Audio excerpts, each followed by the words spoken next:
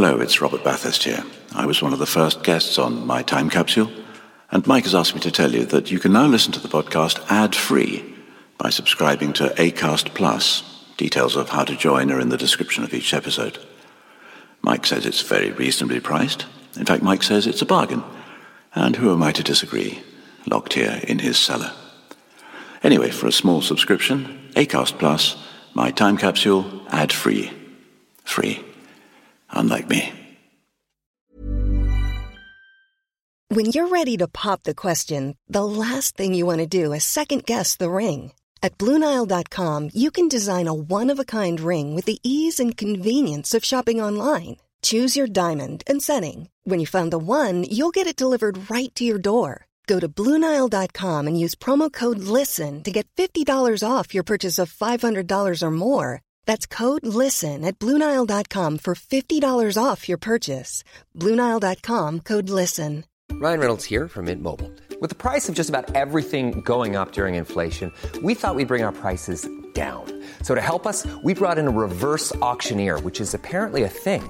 Mint Mobile Unlimited Premium Wireless. How to get 30, 30, how to get 30, how to get 20, 20, 20, how to get 20, 20, how to get 15, 15, 15, 15, just $15 a month? Sold! Give it a try at mintmobile.com/switch. $45 up front for 3 months plus taxes and fees. Promo rate for new customers for limited time. Unlimited more than 40 gigabytes per month. Slows full terms at mintmobile.com.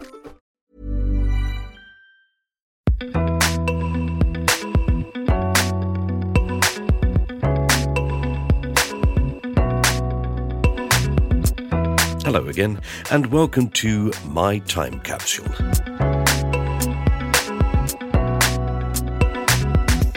I'm Mike Fenton-Stevens, and this is the podcast where I talk to various people about the 5 things from their life that they would choose to preserve in a time capsule.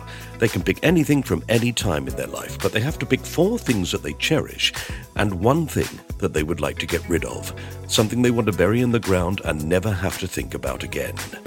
My guest in this episode is the Scottish actor, comedian and writer Sanjeev Kohli, who is best known for his performances in the BBC sitcom Still Game, the Radio 4 sitcom Fags, Mags and Bags, and the BBC Scotland soap opera River City. He also hosts his own talk show, Sanjeev Kohli's Big Talk. Sanjeev was actually born in London, but he's an honorary Scot, having moved there with his parents when he was 3 years old. It was probably a good idea. I mean, it would have been difficult if he'd moved there on his own. He initially studied medicine at Glasgow University before switching courses to study mathematics, gaining a first-class degree and subsequently studying for a PhD. Sanjeev was in Meet the Magoons, co-written by his brother, Hardeep, Fresh Meat, Rabsy Nesbitt, The IT Crowd, Cold Feet, the films Stan and Ollie, Dark Sense, Shooting Clarks, and Lost at Christmas. And he also appeared as Synthesizer Patel in the comedy series Look Around You with Peter Serafinovich and Olivia Colman. And me, actually. He's written for Goodness Gracious Me, The Big Breakfast, My Life as a Puppet, and other shows. And he's performed his own show at the Edinburgh Festival. So let's hear what the delightful Sanjeev Kohli would like to preserve in his time capsule.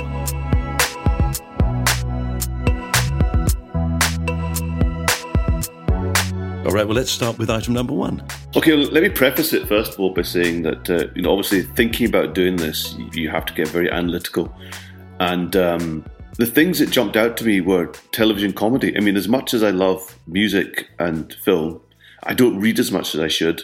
I love my food, I love my smells, but the things that jumped out have all been television comedy. And even then, it was like trying to pick my favourite child. I mean, I do have a favourite child. I just haven't told him, her, damn, what a giveaway yet. But it's it has all been television comedy. And I think just ever since I can remember since I was 5, I've just sat in front of that goggle box and just absolutely absorbed any comedy or music that was on. And obviously, back in the day, there were only 3 channels. I was just of the generation that had the 3 channels. So BBC Two had started by then. Channel 4 kicked off in 82, and any telecomedy, be it, from Morecambe Wise onwards, really, was just lapped up. The good stuff and the bad stuff. But it's always something I'll associate with, growing up. And so that's why I've probably ended up being quite narrow in my choices in terms of genre, but quite wide in the scope. So the first one I've gone for is what I regard to be the finest hour of stand-up I've ever seen, and it's an audience with Billy Connolly. So, yeah. So this is the one, I mean, I don't know if outside... On. Sorry. Oh, look at that. That's my son, who knows I'm recording. I'm going to actually talk to him and say... So you know I'm talking to Sanjeev at the moment, don't you, John? Sorry, I thought you said this afternoon. Okay, see you later. Bye. Bye. There was a real warmth from that conversation, which I'll take to my grave. The deep love between us. You should keep that in. I might do. It's really funny that the conversation I had with my daughter is, where the fuck's my charger? That's the end of the conversation. So my first choice is what I regard to be the finest. Is it an hour? I think it is an hour of stand-up that I've ever encountered, and that's an audience with Billy Connolly. I mean, I'm sure everyone is aware of this. It's something that everyone I know, certainly in Scotland, it's almost like a passport. If you can't quote an audience with Billy Connolly from start to finish, you're not getting in. I mean, it's in our DNA, and it's basically one of my heroes, and I think one of the greatest raconteurs that the world has ever spawned, just absolutely on top of his game. So I think it was 86, possibly 87. And he basically had, I mean, the formats of an audience with, everyone knows, I think, was it's an audience of stars and the great and the good and someone talking to them. So it's like he said himself, every time he looked up, he's seeing a hero. There's a Dennis Law, there's Jimmy Tarbuck's there, Angela Rippon, Barbara Dixon, Robbie Coltrane, they're all there. But it is a lesson in fame, isn't it? Oh, yeah. Because you also go, there's also Wincy Willis. There's also Wincy Willis, who gets name-checked. Who gets blessed and name-checked. I'm sure she's doing very well, Michael. I'm sure she's, selling shoes online or something. But she can always point back to the fact that Billy Connolly knew who she was. And I'd love to think that Billy Connolly knew who I was. Maybe he does. I mean, where I'm sitting right now, he grew up 10 minutes from here. And he's very much, I mean, it's a strange thing. Glasgow produced Billy, and there's lots of Glasgow in Billy. But one of the big, I think, negative points about Glasgow is we have this syndrome here, which is a Ken your dad syndrome, which is, I know who your father is. Don't get any ideas above your station. Mm-hmm. And the number of times idiots I've heard talking about Billy Connolly saying, Billy Connolly get lucky. He wasn't even the funniest guy on the shipyards. He got lucky. Yeah, he got lucky. He went to Australia and had them in the palm of his hand because he was lucky. Yeah. And the thing about Billy Connolly was he never, when he used to tell jokes, he said, look, this isn't my joke. Someone told me this joke. And he always used to give props to funny Glasgow people that, helped to form him. But in terms of actually just storytelling and observational comedy, there's nobody finer. And this hour, there's nothing finer. The stuff he comes up with is astonishing. And just the absolute brio and confidence he has prowling that stage like a panther. Mm. And you have to understand as well that when I was growing up, there was a Billy Connolly album in the house. Now, I don't know how I got there, right? Because I'm the youngest of three boys. My mum and dad are Punjabi Sikh, okay? So most of the stuff in the house was like Sikh devotional songs, Bollywood soundtracks, and then there's a Billy Connolly double album. It might even be Billy Connolly Bites Your Bum, I can't remember. I remember seeing this wild, feral, kind of Tasmanian devil creature on this double-fold album thinking, what is that? And then you find out he's from Glasgow, and then I saw the first Parkinson that he did, where he told the joke about the parking the bike up someone's bum. And just remember being faintly embarrassed that someone so Glasgow was on national television. Oh, that's right. He did the line to Angie Dickinson. He said he was talking about supporting Elton John in the States, and he said he was made to feel as welcome as a fart in a spacesuit, okay? So he did that line. And Angie Dickinson, who was a global star of Policewoman at the time, nearly defecating a kidney, laughing. And I remember thinking, someone that looks like that and sounds like people I know, can make someone from America, a global star from America, laugh. It was a bit of a moment, I think. Probably, retrospectively, I think there's a bit of a moment that someone could do that and not ever really dilute what he's talking about. Like, he talks about in this, in the audience of Billy Connolly, he talks about growing up in a Glasgow close, and he's having to explain the terminology as he goes. Yeah. And you look up and you see all these global stars hee-hawing, laughing, and you think, my God, you can't just tell your own truth, and it can be funny if you believe in it enough. Mm. And he had that belief, which is brilliant. And there are those other shows that he did, like the ones that Whoopi Goldberg arranged for him. Oh, wow. Yeah. You can see them online, where he is basically talking to the good and the great of Hollywood, and they're all sitting there. Many of them have never heard of him, and many of them are struggling with the accent. You can tell they are.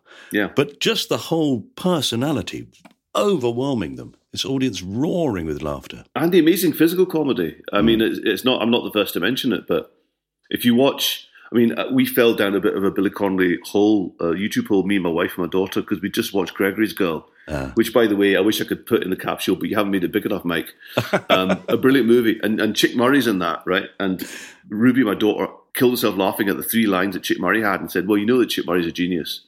We showed her Chick Murray clips, and then, because Billy Connolly was a big advocate of Chick Murray, we fell back into Billy Connolly thing. He does that whole routine, I don't know if you're aware of it, of the wildebeest on the Serengeti plain. Yes, I do. And it's about lions called Agnes and Betty. Yeah. And it's just the physicality of it is outstanding. And when you, in an audience with Billy Connolly, I mean, I had the pleasure of watching it with my kids, but then fearfully like this, thinking, please like this. Because if you don't like this, I don't know if we could be a family anymore. But my 8-year-old boy, he was laughing, you know, because there's levels, and he was laughing a lot at the physical stuff. And there's a very simple mime that he does of a budgie being put in a bag, and he just does this thing with his shoulders. Yeah. And my wee boy Vinny was killing himself. And then the whole thing about the incontinence pants, that whole mime is up there with anything that Lauren Hardy or Jacques Tati or anyone has done in terms of physicalization. Is just genius. Well, great comics do that. You don't really notice it. Eddie Izzard is extraordinarily good at setting the scene and then being there. Totally. But Eddie Izzard's another hero of mine. Again, no space for Mike, but he's much more subtle about his visualization. I mean, he famously started as a mime, didn't he, in Covent Garden? Mm. And I think he must have taken it right down when he does his stand-up. But you just see the little things. Even things like height difference when you're having a dialogue. When he does James Mason talking to, he just does this little thing with his head. And it's all very subtle when he does it. Even Billy Connolly, sometimes not so subtle, sometimes very subtle actually, when he does these wee mimes and these just little things he does with his legs, and he's very bendy and he's very. That's the tragedy, I guess, of the Parkinson's. He said himself, he says, I like to move about a stage, I like to prowl, and I can't do that anymore. No. He's still incredibly funny verbally, of course he is, but you do lose that dimension, sadly.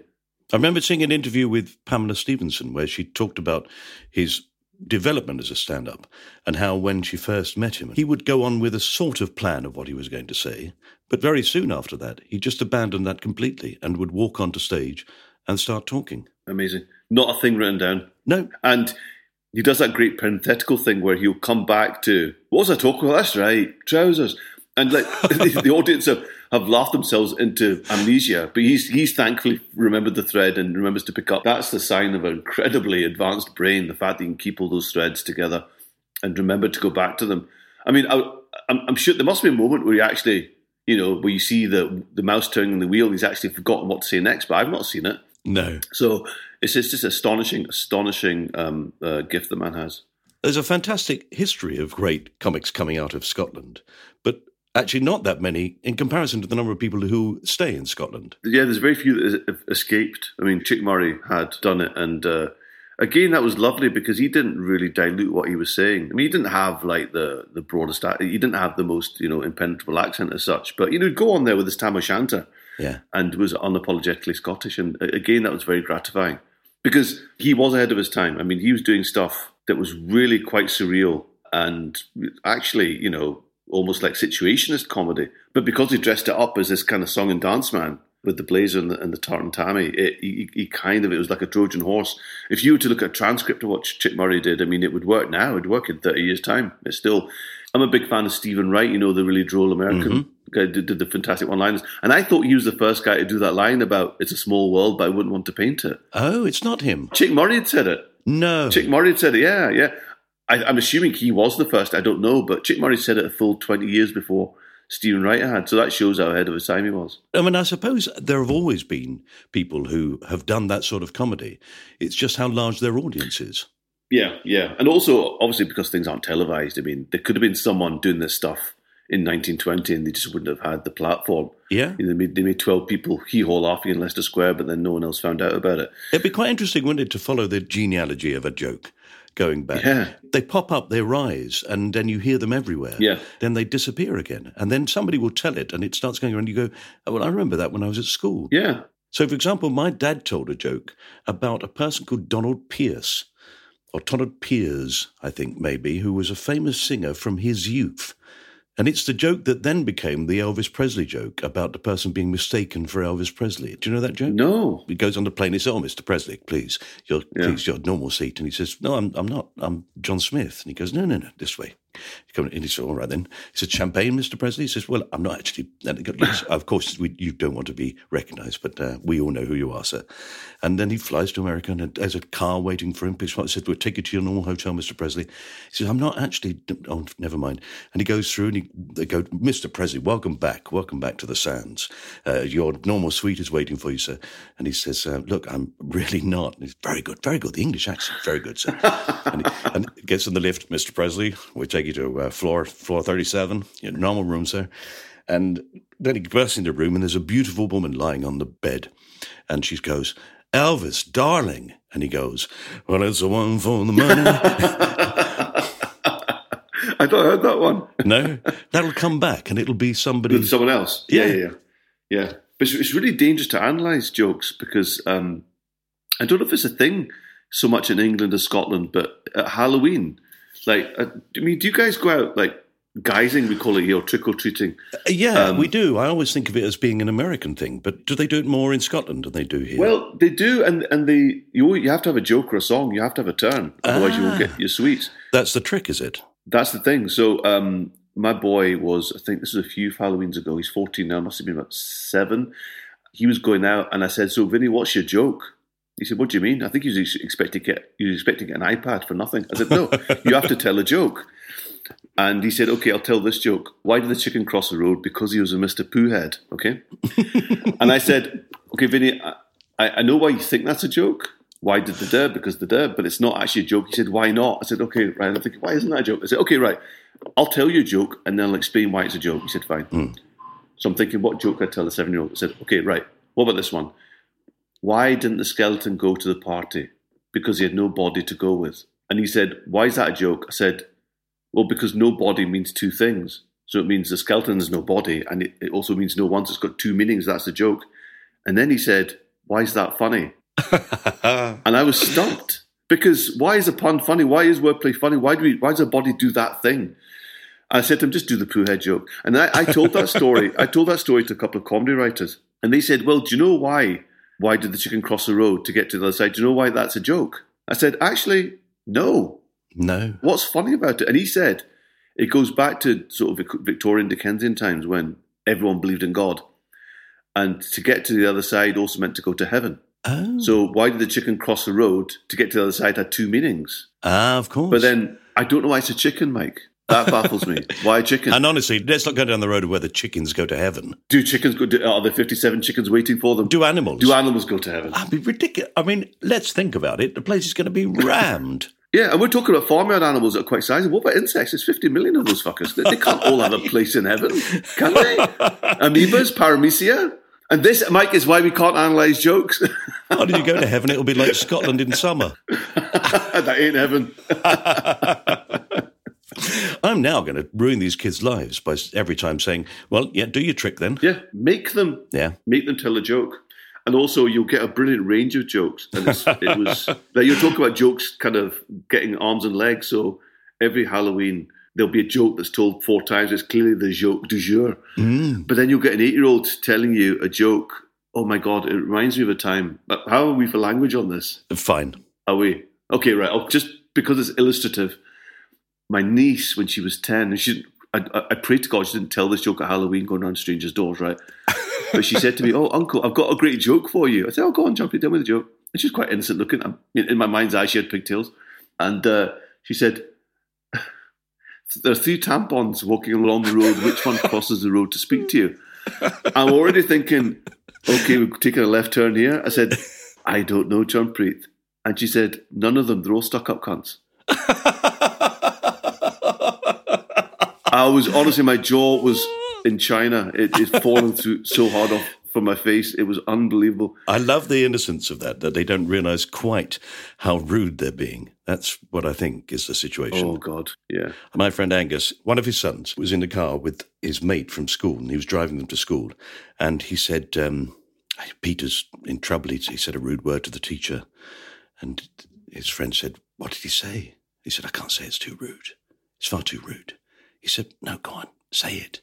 So he said, "Well, he called her an effing cunt."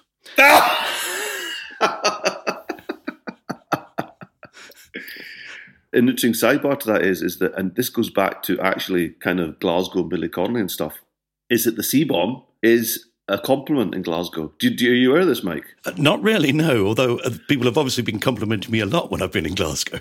Exactly. But it comes from that low self-esteem thing and that I know your dad thing. So the idea is that I'd say, I know that Mike Fenton-Stevens, he's a funny cunt. So the idea is, I think he's funny, but I'm going to undercut him anyway.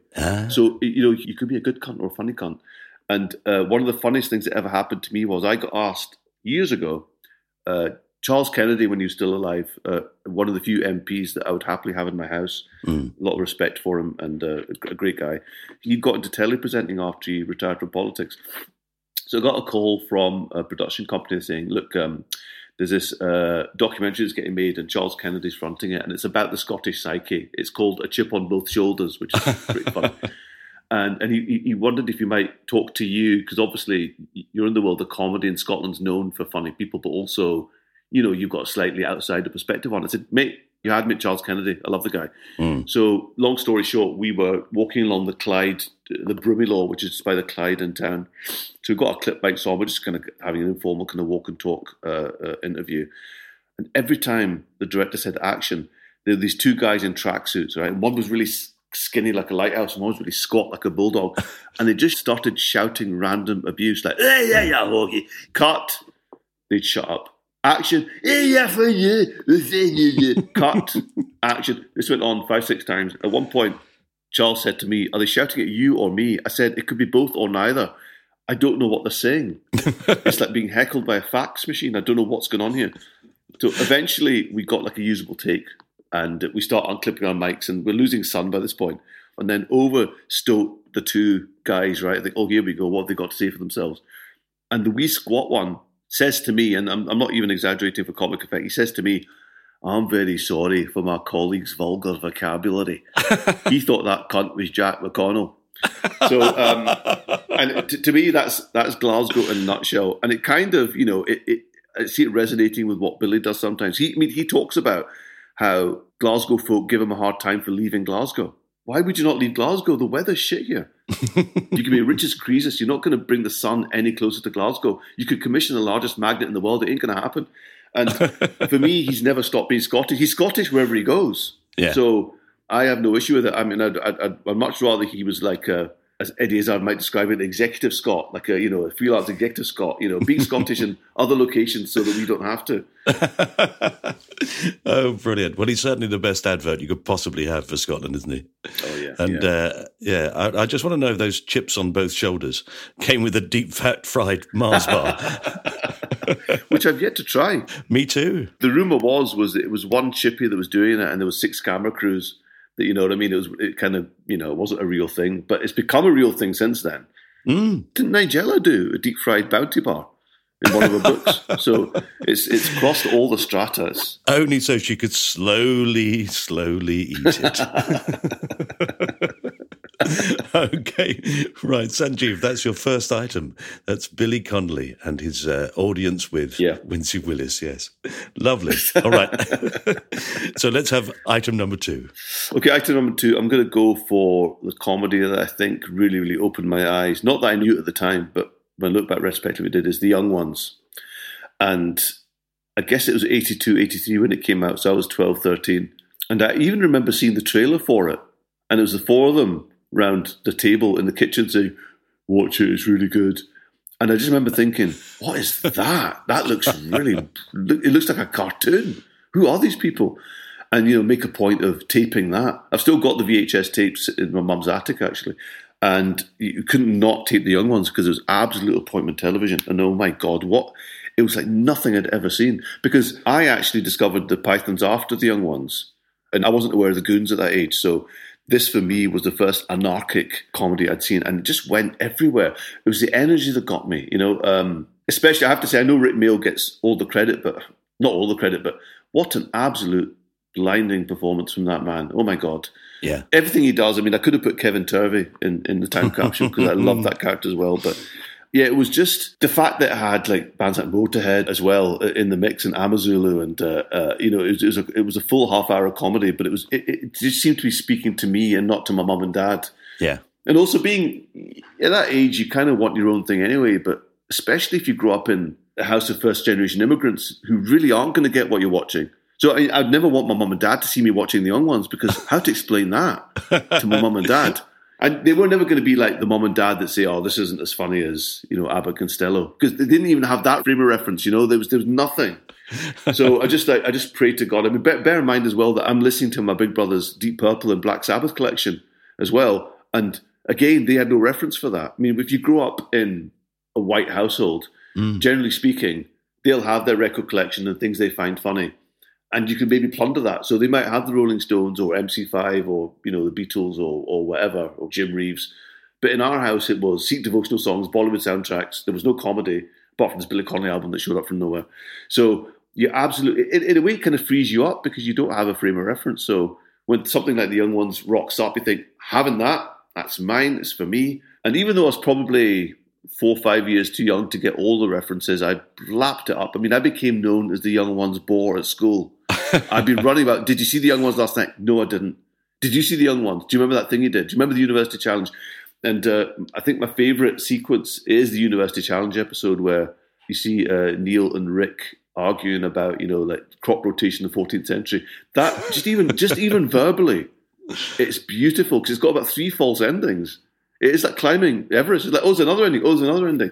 And it's the way that they interact. It's like ballet. The timing is bang on. It's something that I watched with my kids. Just I really, really hoped it would stand up. And to me, it absolutely does stand up because you can't replicate that kind of energy. I mean, there's things they did you couldn't do now, like the bed falling through. I'm not a virgin. When the bed falls through into the set, that's not going to pass muster now in terms of health and safety. There's no way they could do that. So it felt like a live action cartoon. So it spoke to me as a child, but then as an adult, it speaks to you as well because, it did get political. Of course it did.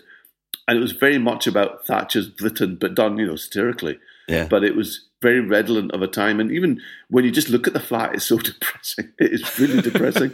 And it felt like, when they have that siege episode, it's like, oh, God, that's what it was like in 1983. Everything was so depressing. There's no money, no one had anything. I'd just been a student when that came out. So I absolutely recognised the filth and squalor. Yeah. No doubt about it. We lived in appalling places. But in as much as those characters were obviously, heightened, I mean, did you recognise? Absolutely recognise it, yeah. Recognise the sort of the landlord who'd come round and didn't give a toss. And I remember when we broke up a settee to burn it, we found under it all the plates and knives that we'd put under there, covered in sort of furry growth, I do have a story which I'm not even sure I should ever tell anyone, but my wife, when we first started going out together, and she moved in with me when we were students, she said to me, "When did you last wash these sheets?" And I said, "Do you wash sheets?" Oh, my God. I know. Oh, well, I could possibly top that story, and it didn't happen to me, but it was my brother-in-law told me the story.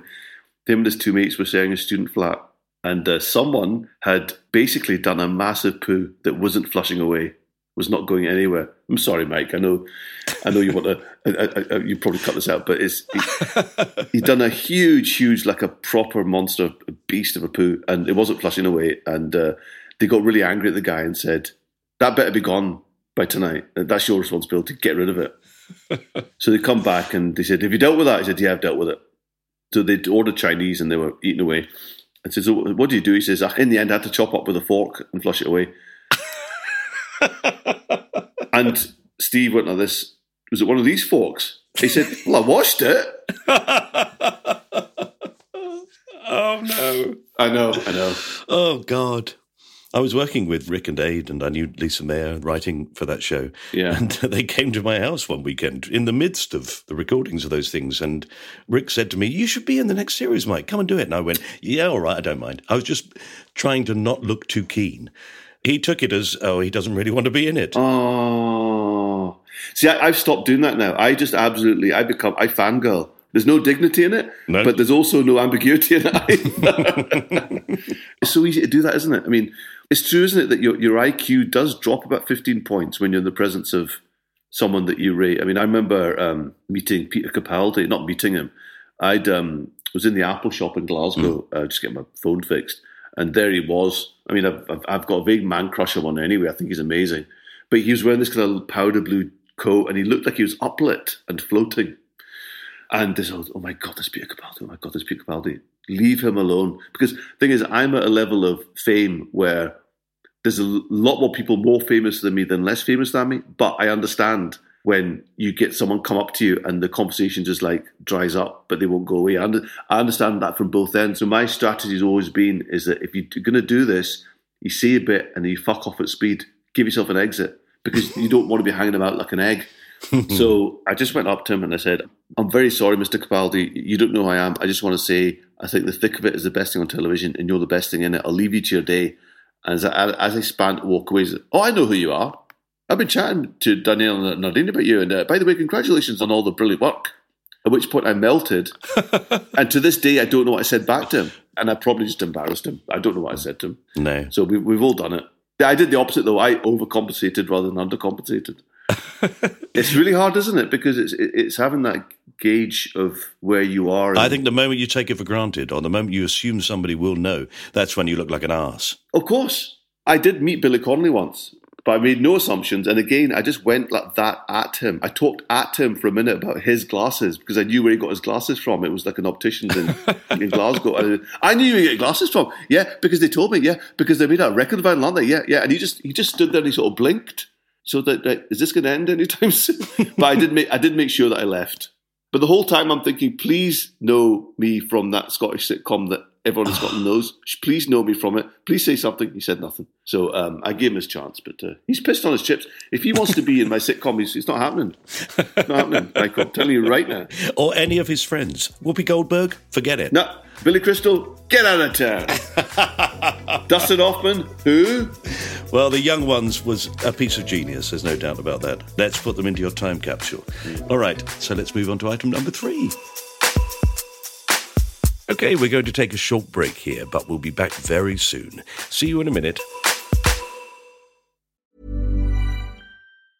Even when we're on a budget, we still deserve nice things. Quince is a place to scoop up stunning high-end goods for 50 to 80% less than similar brands. They have buttery soft cashmere sweaters starting at $50, luxurious Italian leather bags, and so much more. Plus, Quince only works with factories that use safe, ethical, and responsible manufacturing. Get the high-end goods you'll love without the high price tag with Quince. Go to quince.com/style for free shipping and 365-day returns. Even when we're on a budget, we still deserve nice things. Quince is a place to scoop up stunning high-end goods for 50 to 80% less than similar brands. They have buttery soft cashmere sweaters starting at $50, luxurious Italian leather bags, and so much more. Plus, Quince only works with factories that use safe, ethical, and responsible manufacturing. Get the high-end goods you'll love without the high price tag with Quince. Go to quince.com/style for free shipping and 365-day returns. Life is full of awesome what-ifs, and some not so much, like unexpected medical costs. That's why United Healthcare provides Health Protector Guard fixed indemnity insurance plans to supplement your primary plan and help manage out-of-pocket costs. Learn more at uh1.com. Welcome back. Okay, let's find out what else Sanjeev Kohli would like to put in his time capsule. It's going to be Vic and Bob. I love all this stuff. I mean, there's one thing I keep returning to, which is when they do Donald and Davy Stott, which is the two Geordie lads have their own chat show, and they wear kilts, and they wear wiggle pickers, and they wear fake moustaches, and they are very funny. And it's almost like undiluted Vic and Bob in the sense that even if anything else had breaks, this has no breaks. He just said what the hell they liked. And there's the whole bit where they've got Mr. Guest Sting. They got Sting on. They got Sting on the show. Oh, God, that's brilliant. Mr. Guest Sting. When you get an itchy bottom at night, do you stick it out the window and let the breeze blow off? Do you rub it on your wife's chin? Or do you just pick at it with your fingers? And Sting loses it. He can't help himself. And the whole way through, Bob is losing it. Vic's losing it. And it's an absolute joy to watch. It's a tour de force. But everything they do. And I had the chance to work with Bob Mortimer. Do you remember the character Angelos that Dan Renton Skinner does? Yeah. It used to be like on Shooting Stars. He took over from Matt Lucas. And what lies beneath, eh? And a brilliant characterization. And he was doing an online thing called What Angelos Did Next. So they were having these auditions. And this is the thing about auditions, and you'll know this. Because where do you live? I live in Tunbridge Wells. Okay, right. So you're what, maybe an hour from London? Or Yeah. Yeah. Okay. So if you get the call for audition, it's not fly down from Glasgow, no. Exactly. So, and as I explained to everyone that isn't in the business, you don't get paid to do auditions. You have to fund that yourself, right? So when someone says to you, it's an online thing, you're thinking, oh, great, okay, is this going to be worth EasyJet flights? Because there's no money in online. It's Bob Mortimer, right? When's it happening? When? Tell me and I'll be there. It's this thing that Dan Renton Skinner's doing and Bob's directing it. So you'll be meeting Dan Renton Skinner, Bob Mortimer and the producer. So I went down for this audition and I thought, well, if nothing else, I'll get to meet Bob Mortimer. So the thing that I was auditioning for was what Angelos did next, and he had this kind of coterie of people, and one of them was described as his squash partner and life guru, Mr. Gupta. So I thought, I can do that. So I went down, and I remember I just kind of just played it really angry, and I made all of them, including Bob Mortimer, laugh. I just remember thinking, if I've done nothing else in my life, I made Bob Mortimer laugh. So anyway, we did this audition in this church, and it was a weird setup because the actual audition was in one of the rooms. It's quite labyrinthine. I was in one of the rooms upstairs, and I had to, because it was, I think, late evening, the main entrance was shut. I had to walk through the actual churchy bit to get back out. And as I'm walking out, I hear doof, doof, doof, doof, doof, someone running, and it's Dan Renton Skinner. And he came to the balcony bit, like it was The Graduate, and said, I didn't want you to go back to Glasgow thinking you hadn't got the job. You've got the job. And that's never happened before or since. Yeah, that's fantastic. It was a lovely, lovely job. And Dan was brilliant. And it was such fun. And Bob, like I say, was directing it. And, we're at Pet Productions. And I'm thinking, this is Bob's production office. There's Bob sitting there. I'm talking to Bob at Fish and Chips. And at one point, I had this jacket. And it was all very low budget. And he was playing the director of the thing that we were doing. So he said, whose jacket is this? I said, it's mine. He said, do you mind if I put it on while we film? I said, yeah, you can wear my jacket, Bob Mortimer. So it was lovely. But no, I've ever since, I mean, I guess like everyone, I was introduced to Vic and Bob through Big Night Out. And again, what the hell is this? It's variety, but it's so out there. And it's proper variety. I mean, even if they played it straight, it'd be entertaining. Yeah. But, the fact is later on, we'll be meeting a lazy priest with an eye for the ladies. Why is that funny? But it bloody is. And every incarnation they've done, from Big Night Out to Smell Of to Bang Bang, it just comes from a place where I don't think anyone else can inhabit, No. And I love the fact with Bob that his brilliant ability with words, his amazing comedy, has found an outlet in Would I Lie to You? And then the just beautiful him and Paul Whitehouse going fishing together. Yeah, it's lovely, isn't it? Such a gorgeous programme. I get the impression he's probably quite private. It's weird that you get, that both of them actually probably want to put a wall up. Yeah. But you actually get to sit with them on a collapsible chair and fish with them. I mean, I think almost not only private, but shy. Yeah. It's a strange one. I got into the business through radio presenting. So I'm very comfortable being myself, which is why I can do things like this. Whereas other people, they're much happier being other people and they're very good at it. And they just don't feel they can be themselves. But I get the impression with Bob that there's a shyness there. But when I think of reality television and the way it's gone, the things that I like are Gogglebox and the Bake Off, because it is about people being nice to each other. I mean, it's a very basic thing. I can't be arsed with people setting up false enmities and false oppositions and piss off with that. I just, I want to see talented people just being nice. When you watch something like the Celebrity Bake Off, it's such a joy. It's like the Gone Fishing thing as well. Not trying to set up like, and we're going to put Bob in this situation and Paul has to blah, blah, blah. No, I just want to see them. So yeah, I'm with you on this, definitely. It's just, there's no need for any of that. Yeah. Fantastic. Let's put Reeves and Mortimer. Let's put them into the time capsule. I'm delighted to have them in there. Okay, we've got 2 left. Okay, right. I was really swithering because I really wanted to put in the Morecambe Wise, Andre Previn, because I could watch that on a loop till I die. I really, really could. It's an utter joy from start to finish. But I have plumped for... You just need to get a bigger time capsule. Honestly, I keep saying this, but I'm going to go for Alan Partridge. I think it's my favourite sitcom of all time. To the extent that it's almost my default setting. I'll just go into Alan Partridge just, for no reason at all with the kids, I'm a zombie. He's having a pop at the undead. I can't help myself. And he's been through so many incarnations now, all the way from On the Hour to the latest thing this time, which I think is genius. Isn't it brilliant that he's grown into the age he always has been? Oh, exactly. That's it. Because when you watch Knowing Me, Knowing You, you think, how old was Steve Coogan then? Probably like mid-30s. He's not, he's the age he should have been now. Yeah, you're right. He's grown into it. So, Alan Partridge, I mean, apart from anything else, one of my favourite sequences is in the first season, Alan Partridge, when he's annoyed the farmers and they get a farmer on to the radio station, and it's Chris Morris, who is an absolute living hero of mine. And you see two of the biggest brains in the planet just riffing with each other. And it's a beautiful thing to watch. I compare it to, do you remember when John Cleese showed up in The Goodies as a sort of genie? And it's like, oh my God, John Cleese is in The Goodies. Oh my God, Chris Morris and Steve Coogan together. And they are just literally improvising. It's a beautiful, beautiful thing. Because I've had the chance to meet both of them. I auditioned for Four Lions. Did you? I did, yeah. And the thing was that I kind of knew the casting director, and he said, look, do you want to meet Chris Morris? I said, yeah, I want to meet Chris Morris. And he says, he's seeing people for this thing. And then it was like a bit cat and mouse, because there'd be an audition, then it'd go away, then it'd come back and go away. But eventually I was in a room with Chris Morris for 45 minutes, and what an utter gentleman.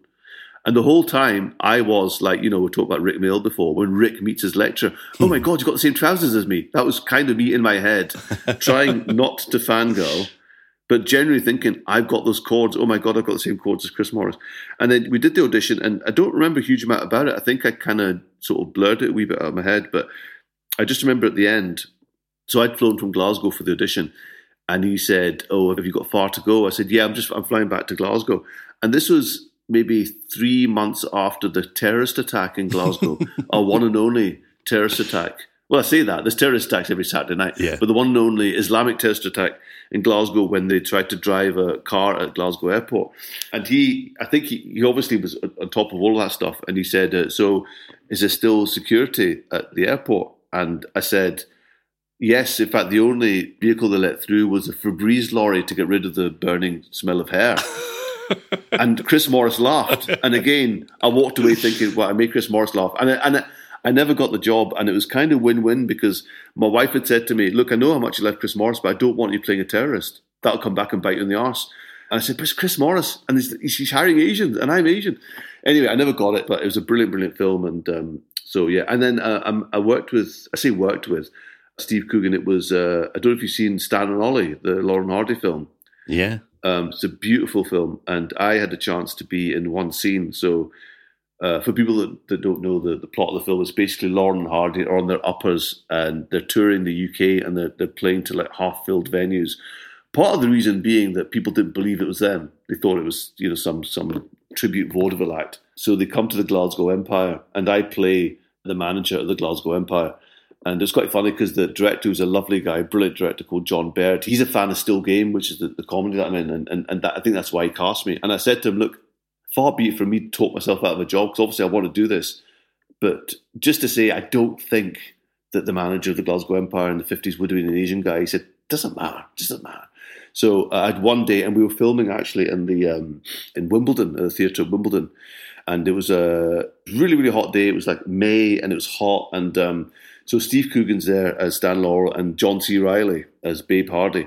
So I remember saying to myself, right, speak when spoken to, because it's one of those situations that, I could probably write Steve Coogan's biography, but neither of us needs that. So if you feel like you might be up for conversation, talk to him. If not, just leave it. And so when I was introduced to him, he sort of said hello, but I got the impression that he was maybe knackered, or maybe it's not. So do you know what? Leave him. The guy's working, right? Leave him alone. Yeah. But John C. Reilly was a bit more effusive. And so he was, like I say, dressed as Oliver Hardy in the fat suit, and it was a hot day. So every time cut was shouted, there'd be 4 fans on him, 2 floor fans, 2 handheld fans, apart from anything else, for his comfort, but also for continuity, because, the sweat must have been horrible.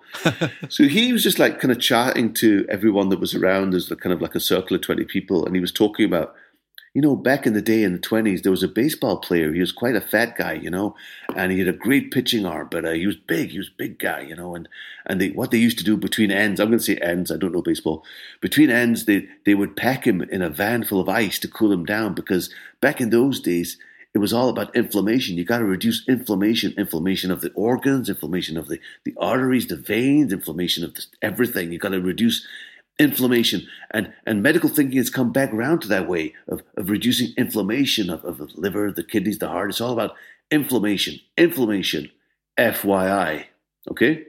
And then there's a pause, and I can't help myself with word plays and puns, right? And I step into the circle of trust and I say, well, of course, that's what FYI stands for your inflammation.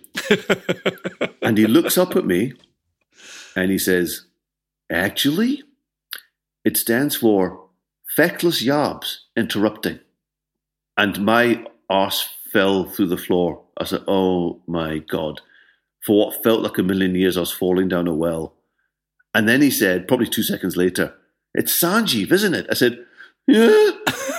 And he said, great character work. I like what you're doing in this scene. Keep it up. So I think maybe he just quite liked the wordplay. Mm-hmm. But oh my God, I've never panicked so much. Oh, it was horrible. I don't know. I have a feeling that was a slap on the wrist. I think it was, and he was just a nice guy and he pulled it back. Yeah, rather than just cutting you dead. Exactly. Which can happen. Oh, of course it can, yeah. So I was thankful for the rejoinder afterwards, but yeah. I once auditioned for Partridge. Oh. Me and him and Armando spent at least half an hour just talking about the history of comedy before we even got down to sort of having a go at the scenes. Well, again, Armando, I had the pleasure of working with Armando.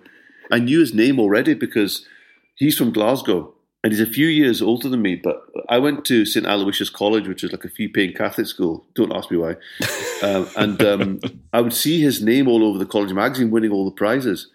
And I was quite studious and academic, and I remember thinking, I want to be that guy. I want to win the physics and the English and the maths. And I'd see his name, and then when I saw his name on the credits of things like the Mary Whitehouse Experience, I thought, there can't be that many Armando Iannucci's in the world. And if he's from Glasgow, it's probably the guy that went to my school.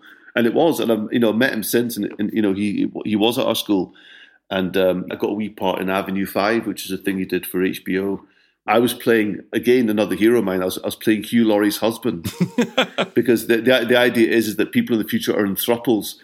And so he had a wife and a husband back at home. So we had a couple of scenes where we were doing like video conference calls with him. But annoyingly, me and his wife dumped him.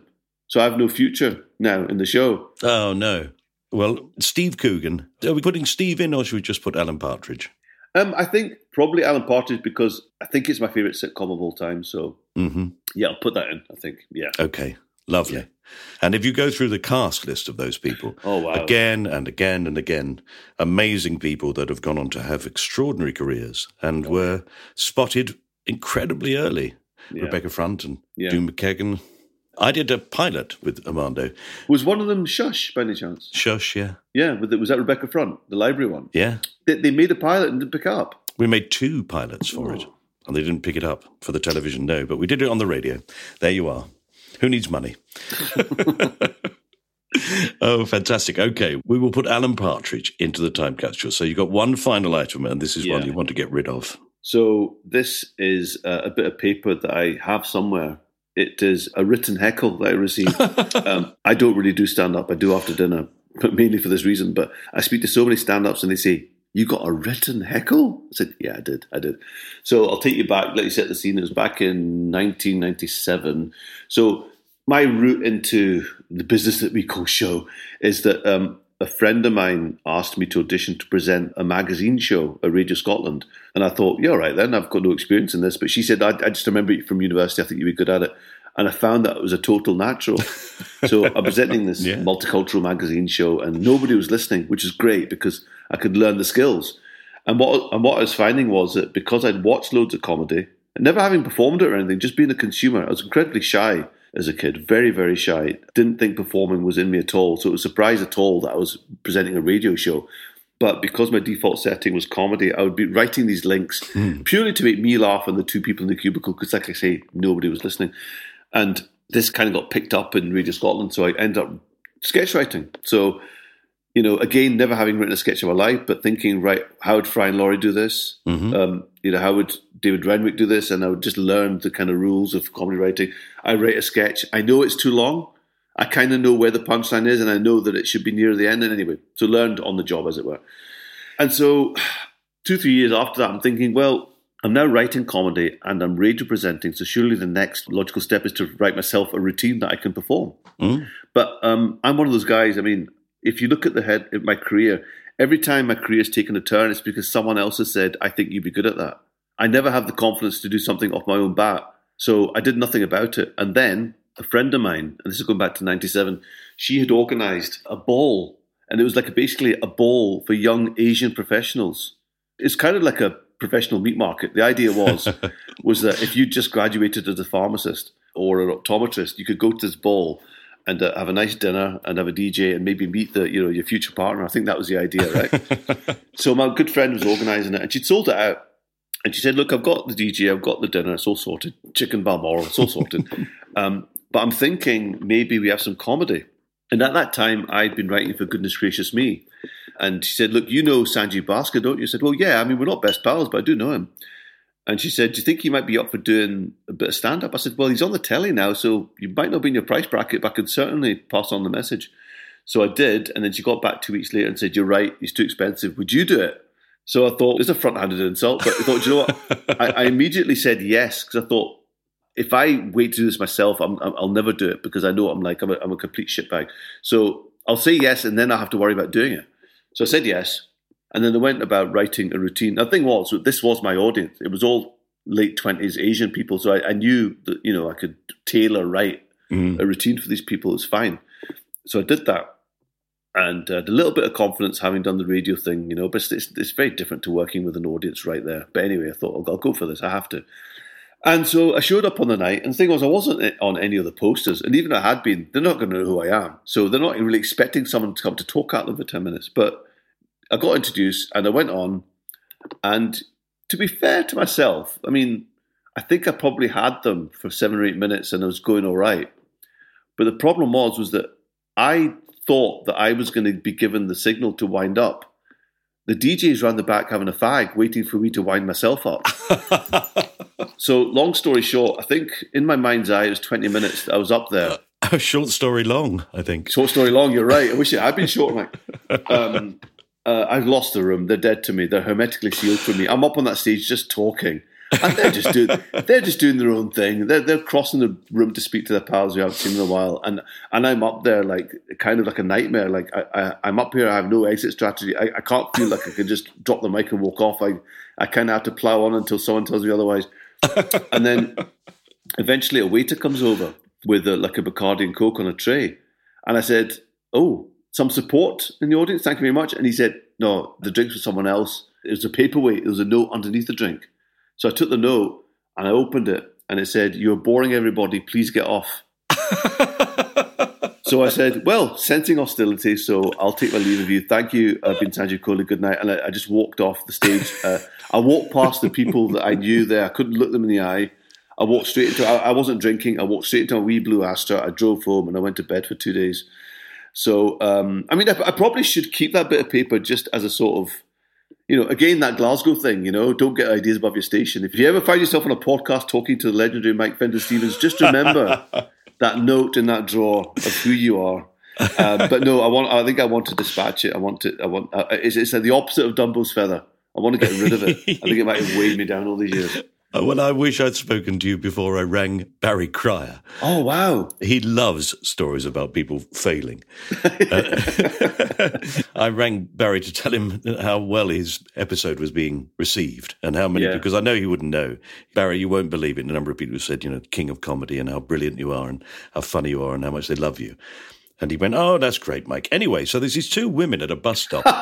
Literally, that's exactly what he did. Oh, wow. Do you want to hear the joke? Yes, I want to hear it now. Okay. Two women sitting in a bus stop, and one of them looks over to the other bus stop over the other side of the road and says, that's the Archbishop of Canterbury, isn't it? The woman said, I don't think so. She says, well, I think it is. Go and ask him. So she walks over the road and says, excuse me, sorry, are you the Archbishop of Canterbury? And the bloke says, oh, fuck off. So she walks back and sits down with her mate. And the mate said, what did he say? She said, he said, fuck off. She said, oh, God, now we'll never know.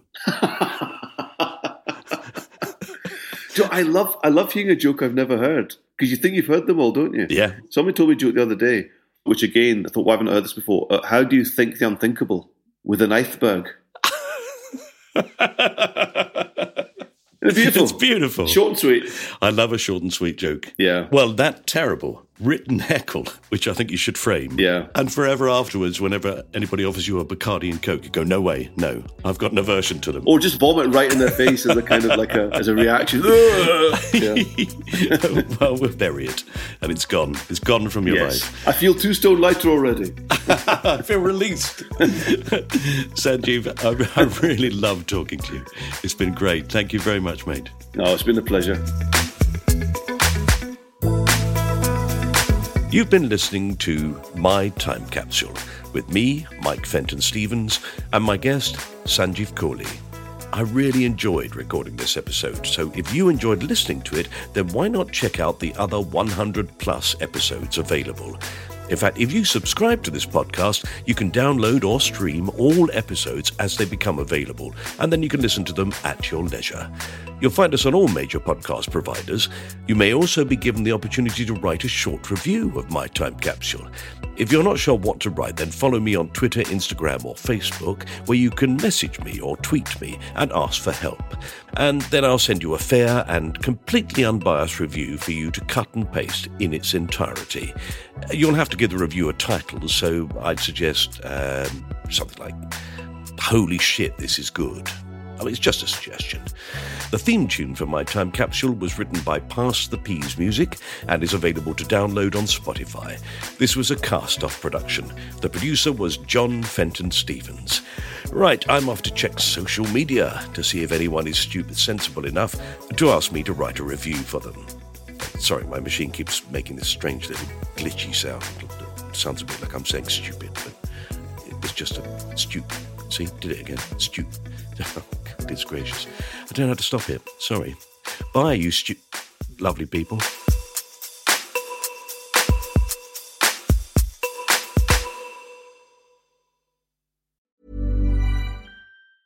Mom deserves the best, and there's no better place to shop for Mother's Day than Whole Foods Market. They're your destination for unbeatable savings, from premium gifts to show-stopping flowers and irresistible desserts. Start by saving 33% with Prime on all body care and candles. Then get a 15-stem bunch of tulips for just $9.99 each with Prime. Round out Mom's menu with festive rosé, irresistible berry chantilly cake, and more special treats. Come celebrate Mother's Day at Whole Foods Market. Even when we're on a budget, we still deserve nice things. Quince is a place to scoop up stunning high-end goods for 50 to 80% less than similar brands. They have buttery soft cashmere sweaters starting at $50, luxurious Italian leather bags, and so much more. Plus, Quince only works with factories that use safe, ethical, and responsible manufacturing. Get the high-end goods you'll love without the high price tag with Quince. Go to quince.com/style for free shipping and 365-day returns.